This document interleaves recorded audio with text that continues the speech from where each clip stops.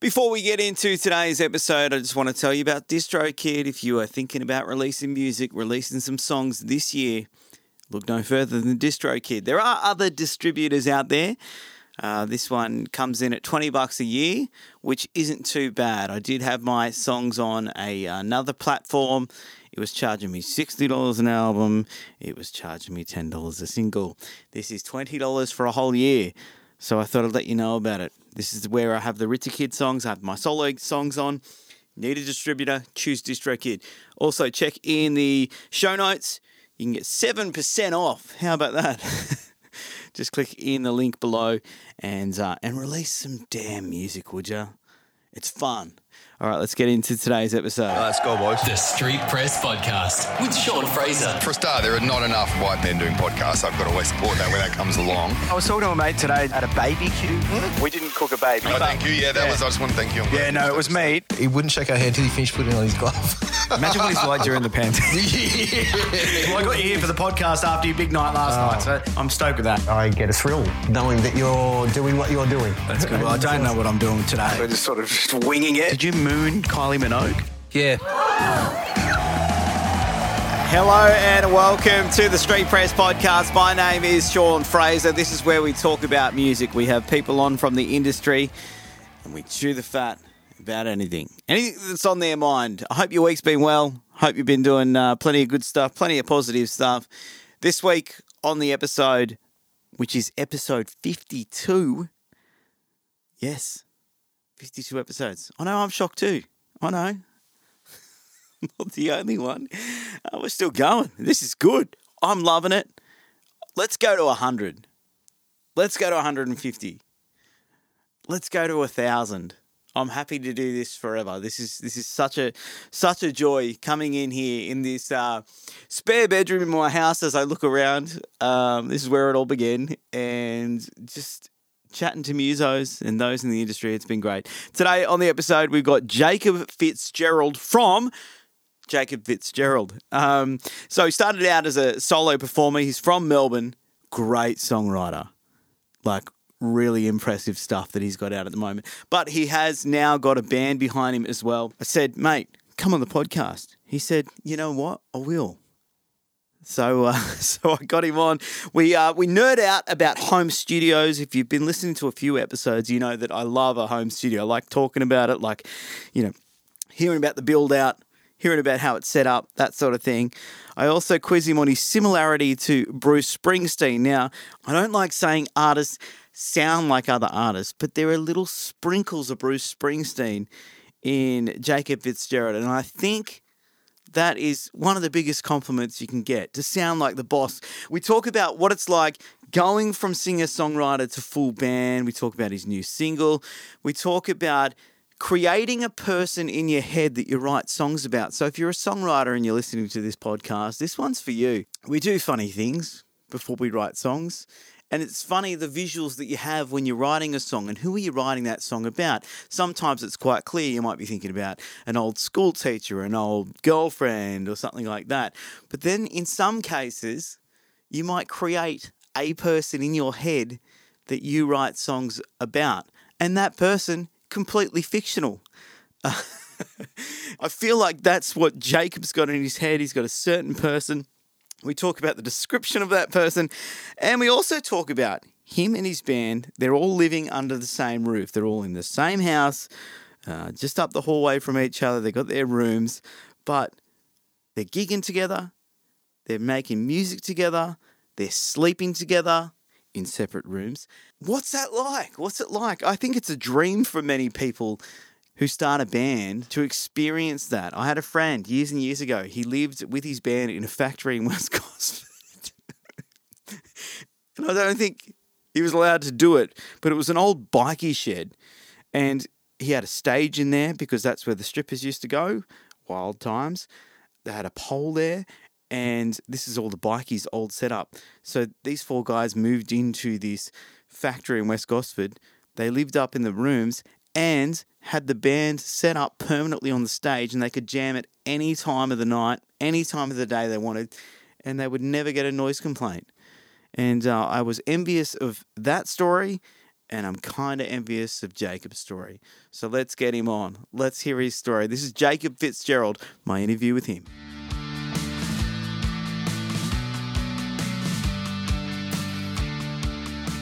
Dude, I'm so sorry. You know, it's been that long since I've used Zoom. I had to like update stuff, and which I guess is a blessing and a curse, right? So I'm sitting here frantically going, it shouldn't be this hard. You know, technology's good. Why am I struggling? You're not the only one, and it happens to me. It happens to me so much. Like, I had this guy on once, and it took us half an hour. We were just trying to work out the problem. Makes me feel a lot better then. Okay, all right, we're here now. We're here now. Yeah, don't feel bad, man. How you been? What's been happening today? Yeah, I've been good, man. I've been good. Today's been a slow day, which I like. I've needed. So I've just done, you know, a little bit of demoing, a bit of writing, a bit of journaling, cleaning up the house. Just sort of taking a chill one, you know, more or less. Not stressing myself out too much, which has been nice. What about you? You had a good day? Yeah, pretty good. I finished work straight off the freeway, straight into here, and then straight on the Zoom. Amazing. A hustler. We love it. It's good, man. Like, I love work and whatnot, but it's cool to be able to just come home and just jump in my studio and be able to chat to musicians like this. So I love it. There's no complaining about doing extra work after work, because I don't consider this work at all. Oh yeah, man. When you love what you do, right? That's good. That's good. So you're just chilling at home, dabbling with songs. Do you play around on Logic or Pro Tools or?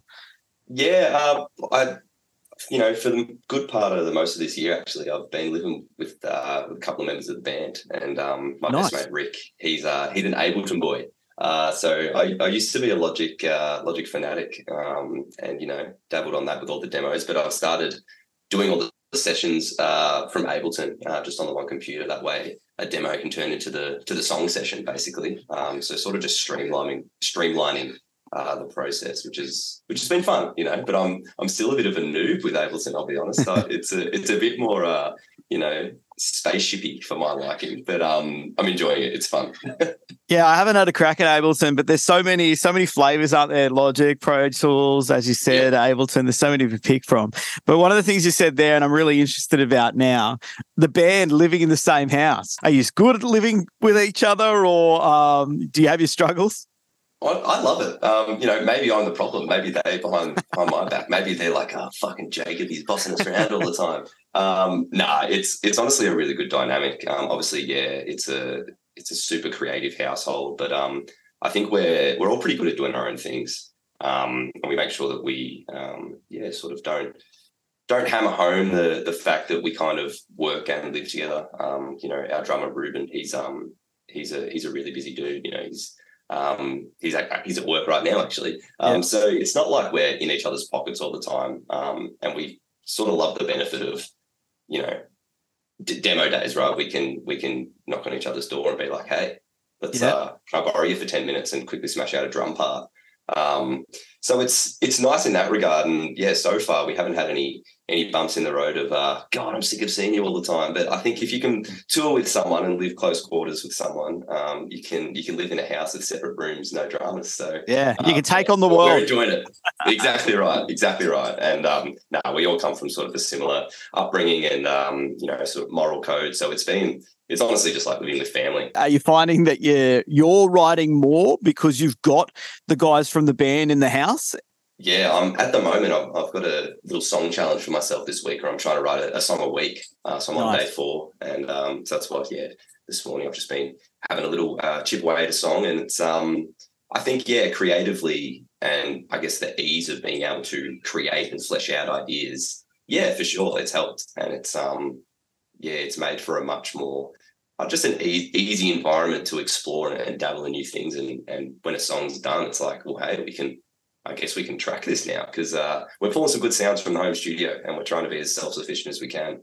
I love the idea of a song a week. How many weeks are we in? Or have you just started? It's literally, just this week. I've sort of just been, trying to work my way through. I guess just it's a muscle, you know, and I journal a lot. And one of my sort of things that I realized I was constantly asking myself was, how do I create creative flow? I felt like I was waiting around, and a lot of the music I consume, I hear them talking interviews and stuff, and like, oh, we had 150 songs, to choose from, and we narrowed it down to 12. And I'm like, well, why can't I do that?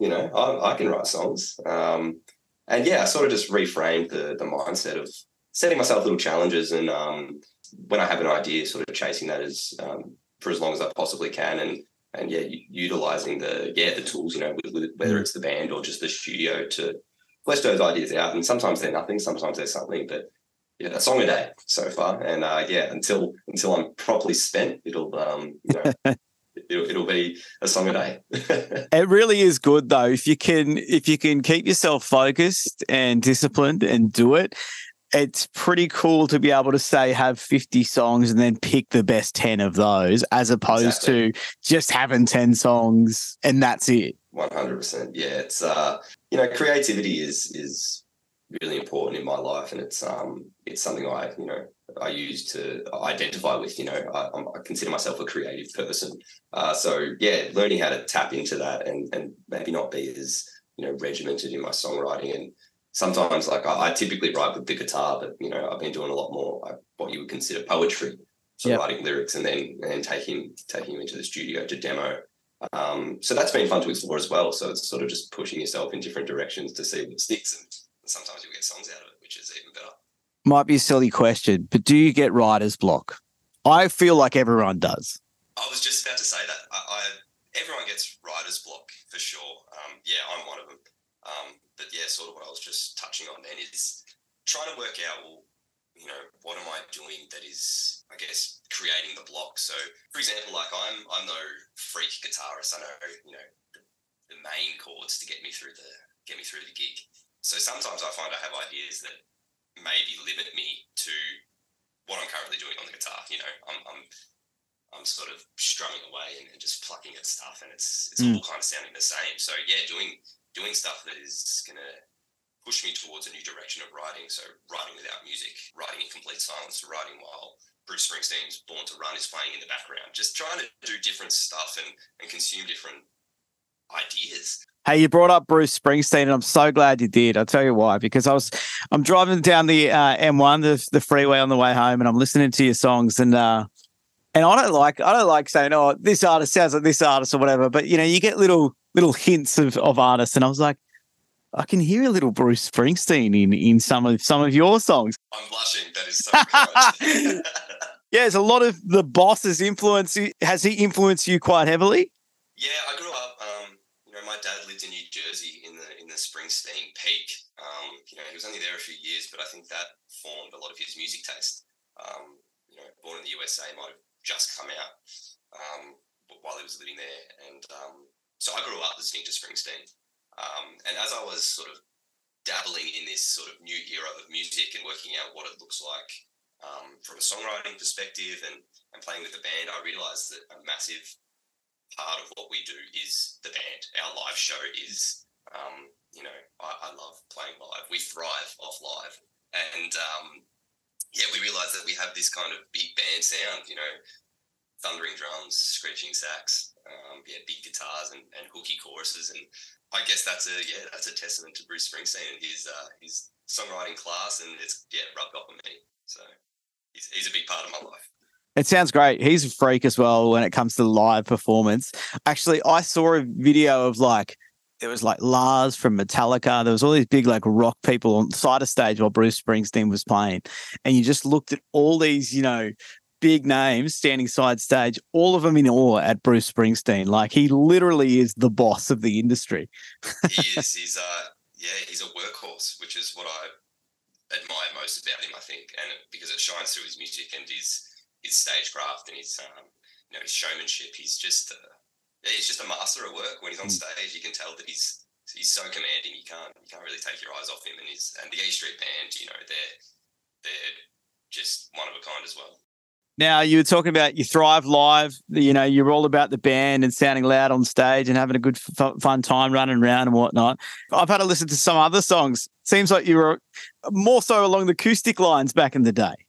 Yeah, man. Is that how it started? Was it just Jacob Fitzgerald and no one else? Pretty much. Yeah, pretty much. It was. It's been a really fun evolution, honestly. I started doing the singer-songwriter thing I was pretty heavily into the busking scene in Melbourne, and I just tell people that was just the way the cookie crumbled. You know, I was just writing songs, making music, and I had a bunch of songs that I wanted to record, and they had this sort of singer-songwriter folky kind of vein, and it was really fun to make. And then I met Ruben and his sister Charlie, who plays keys in Electric City. We started jamming as a three-piece doing cover gigs, and then we had a guy that came in and played bass for a bit, and this band sort of evolved over time, and I realised that writing songs with players in mind was a really important part of the evolution, and it turned into this sort of rock and roll thing, which I'm loving. Yeah, I really like that. The one that you've got up there. It's probably still your most played song, I think, at the moment. It is, yeah. Adoya. It's we can't shake it, which I'm not mad about. I like that song. I'm proud of that song. Does it still make the set? It does. It's much different now, though.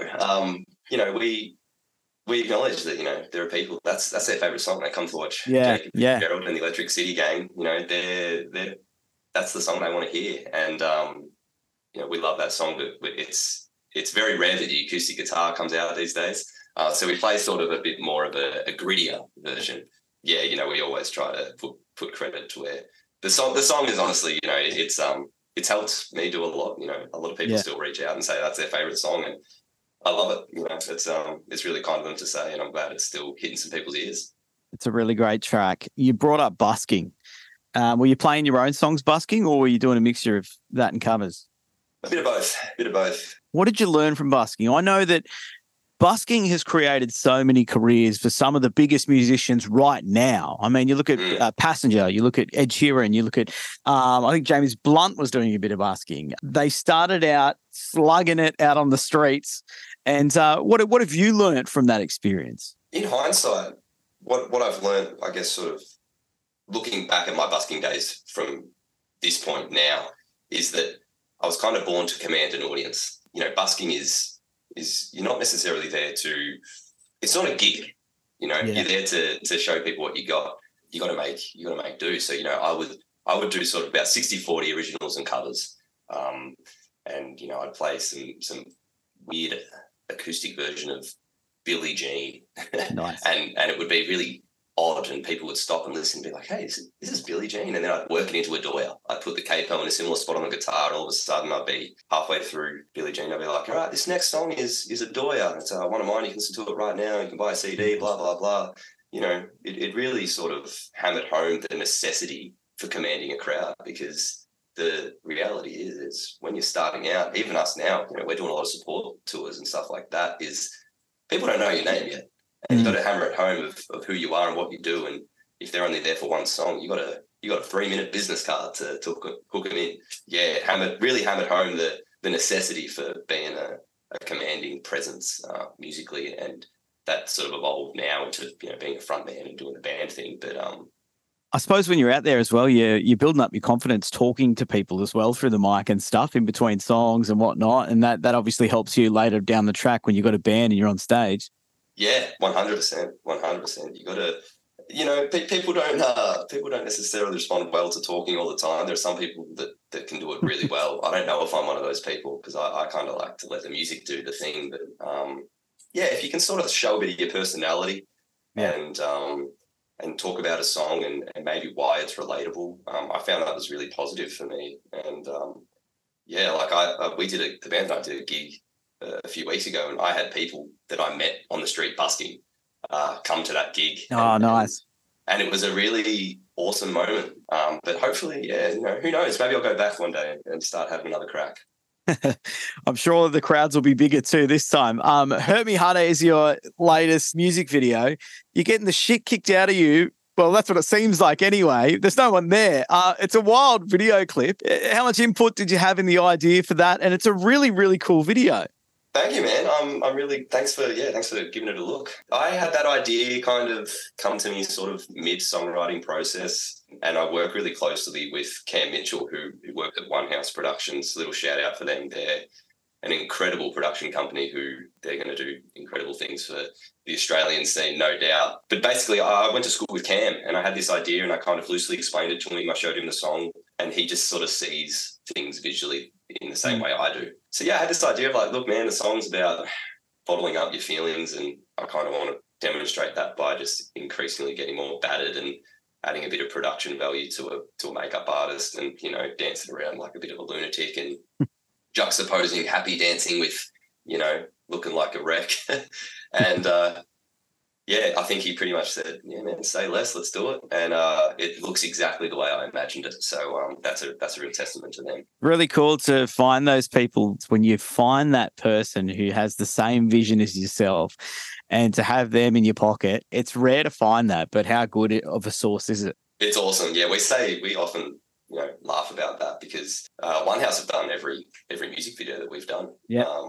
So you look back at Pretty Good for My Mind was the first one we did, and the production value sort of shows where they were at the time, and they've grown just exponentially. They're doing some amazing things, not only within the Australian music scene, but just even within short films and stuff like that. And we laugh and we say we're so glad that we can grow together and we can do this thing and create as a team. And it's lucky. You hit the road last month? Yes, yeah. Couple of gigs? June. Yes, yeah, June we were on the road, and it was, man, I'm stinging to get back out there and play. Yeah, you had 3 dates, right? It was three shows, Sydney, Melbourne, Brisbane. Yes, yeah, correct. And dude, we, as I said before, we thrive off live. We feel like that's where we do our best work. And yeah, had a really, really fun run in Brisbane. Had a week off, did some riding with some friends, and even just within the band. And yeah, got back down to Sydney, played a show, and then had a nice big one in Melbourne. How was the response, heading along the East Coast? Yeah, this was the best tour we've done, we think. We've really found sort of the music we're making is really who we are now. We found like the band is in a really good spot. We've just recently acquired a new bass player. Liam Gracias has taken over Rick Hollywood on guitar, and he's now playing the lead position. So we've just this was the first tour where we got to showcase that. What's on I know you had the EP last year. You have the single this year. Yep. What's coming up? Yeah, working on some more tunes. Writing Like a Madman. We've got a song that we've been playing live called Penny Lane. Being independent, I can spill all the secrets, which I like. So yeah, we have a song called Penny Lane, which is dedicated to basically all the front row bandits, the people that come and watch live music. We find that we just fall in love playing to them. And kind of built this kind of rock anthem around that notion. That should be out relatively soon, within the next couple. And yeah, I guess around then we can maybe play some more shows and do some small cap stuff potentially. And yeah, keep pushing for some support shows and stuff like that. But yeah, we're just hustling out here, man, trying to make good music and play good shows. Yeah, it sounded great. And you are doing it all from home? Like, are the drums done from there? Like, is it all done from home?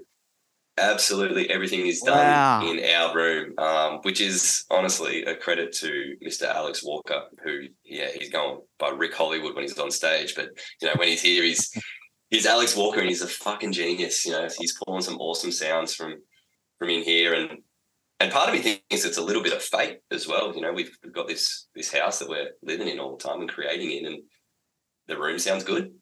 It'll always blow me away. See, on my band, we do the same here. We record in this room here. We get the drums actually recorded at a studio. We did that last time, but It always does. Like, I'm not a mixer or a masterer. I know how to press record and record a guitar and a bass and whatnot, but it is amazing. Like, I listen to it and I go, yeah, it sounds okay. But then you send it off, you get it mixed or you get it mastered. It is phenomenal when you listen back to it and you did it all in your bloody house. There's definitely, there's a sense of pride in there. There's the technology these days is awesome. Like we record a lot of live sounds, but like there's so much readily available to do it by yourself. So there's definitely a sense of pride in doing it here. Grassroots.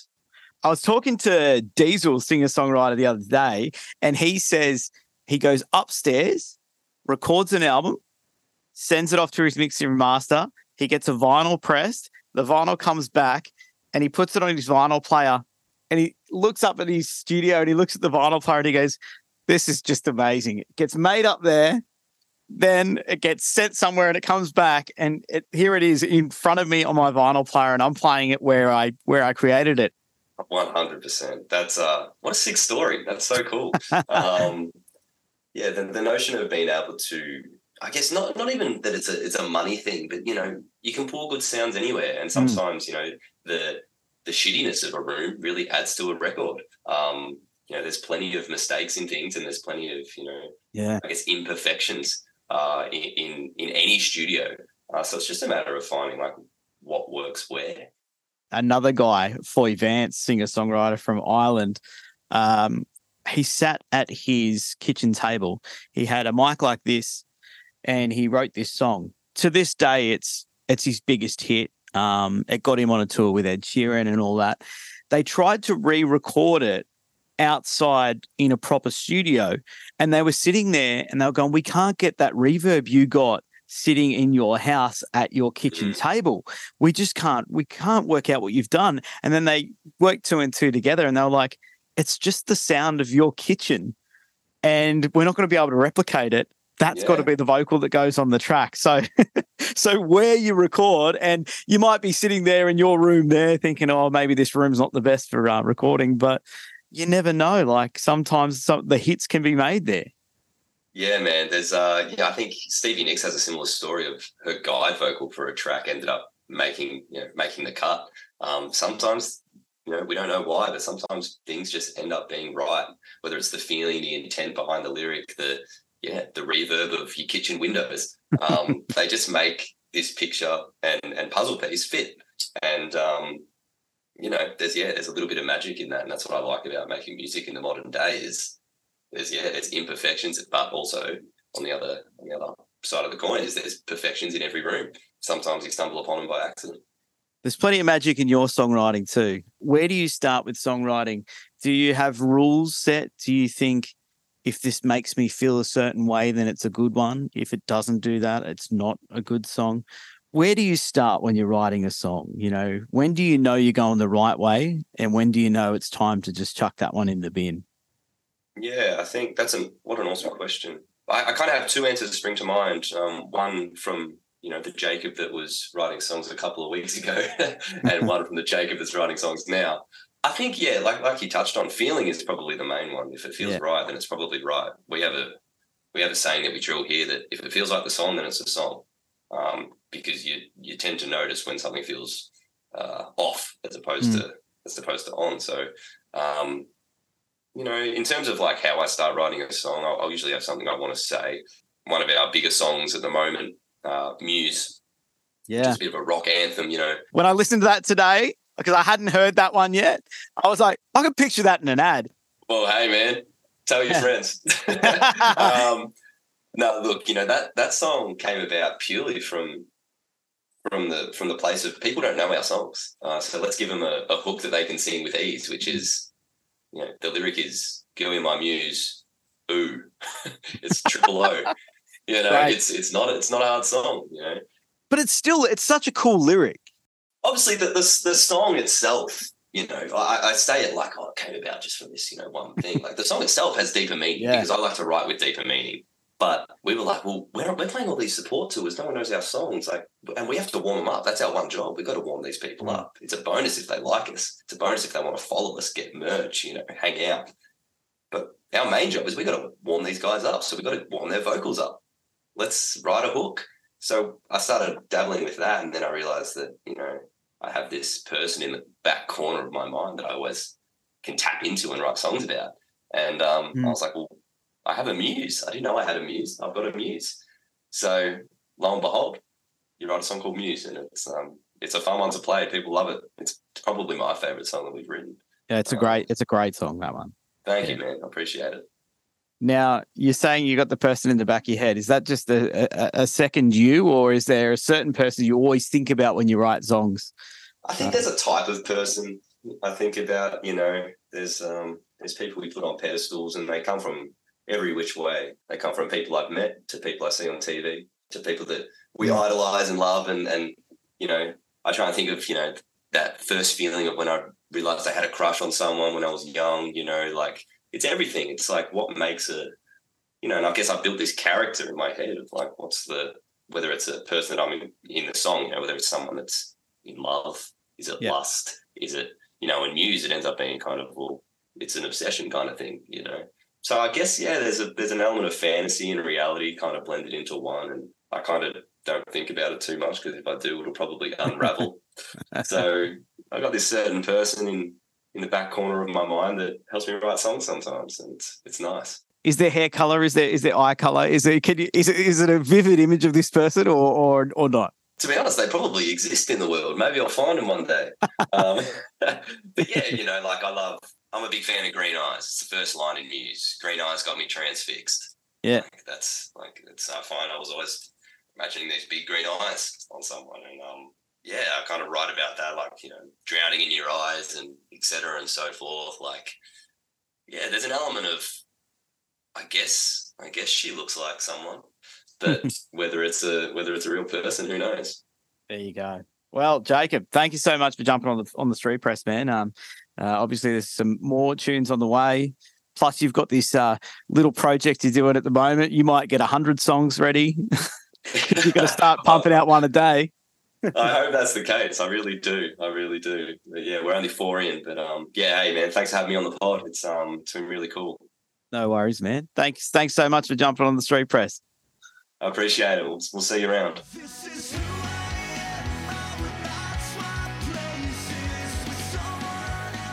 Jacob Fitzgerald, go and check him out.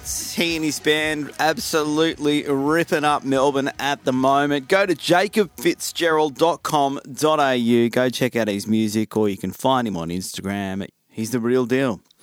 All right, it's time for this. Yes, this is the part of the show where you can write on in. Go to the streetpresspodcast.com/letters, or you can click the link in the show notes. You write it, I'll read it out. This week, a message from Cam. He listened to an episode, actually it was a few back now, I think it might have been episode 45 with Foy Vance. He says, man, I was listening to your podcast the other night and I heard your story about our geography class in high school. I cracked up so much. I was actually thinking about that the other day. I'm pretty sure that's the only class I failed. Me too, Cam. I think the reason we failed is because we were both sitting next to each other, drawing random pictures of things. I remember I'd never met your dad, Cam, and you were telling me how he was like the strongest man you knew, and we used to sit up at the back of geography. We would draw. I would draw pictures of what I thought your dad should look like. And I think we got kicked out a few times from laughing so much because the muscles that I had on your dad were extreme. And I've still got to meet your dad, actually. That would be funny. I could show him the stencils. Hey, if you like what I'm doing, interviewing musicians and people in the industry, you can become a member. You can get the backstage access to the Street Press podcast on the website. There is a members area. We've got a few now, which is good. It's nice to see the numbers climbing. On there, you get some discounts. We've got show tickets to give away. I've also got something very special in the works. Anyone who is a member right now or anyone who wants to become a member, a free mug. Yep, Street Press mugs for members. You're probably like me, got too many mugs anyway. But I will be getting onto that very shortly, sending out mugs. So you can sit there with your coffee and listen to the Street Press and look at the logo and go, oh, that's cool. I apologise for my shoddy marketing. But if you want to become a member, click the show notes. You can sign up for as little as $4 a month and I'll send a mug out to you. All right, I think I've waffled on a little too much today. So I'll be back here, same time next week, on Wednesday. I'll have someone else on from the music industry. I hope you have a great week. Until then, ta-da.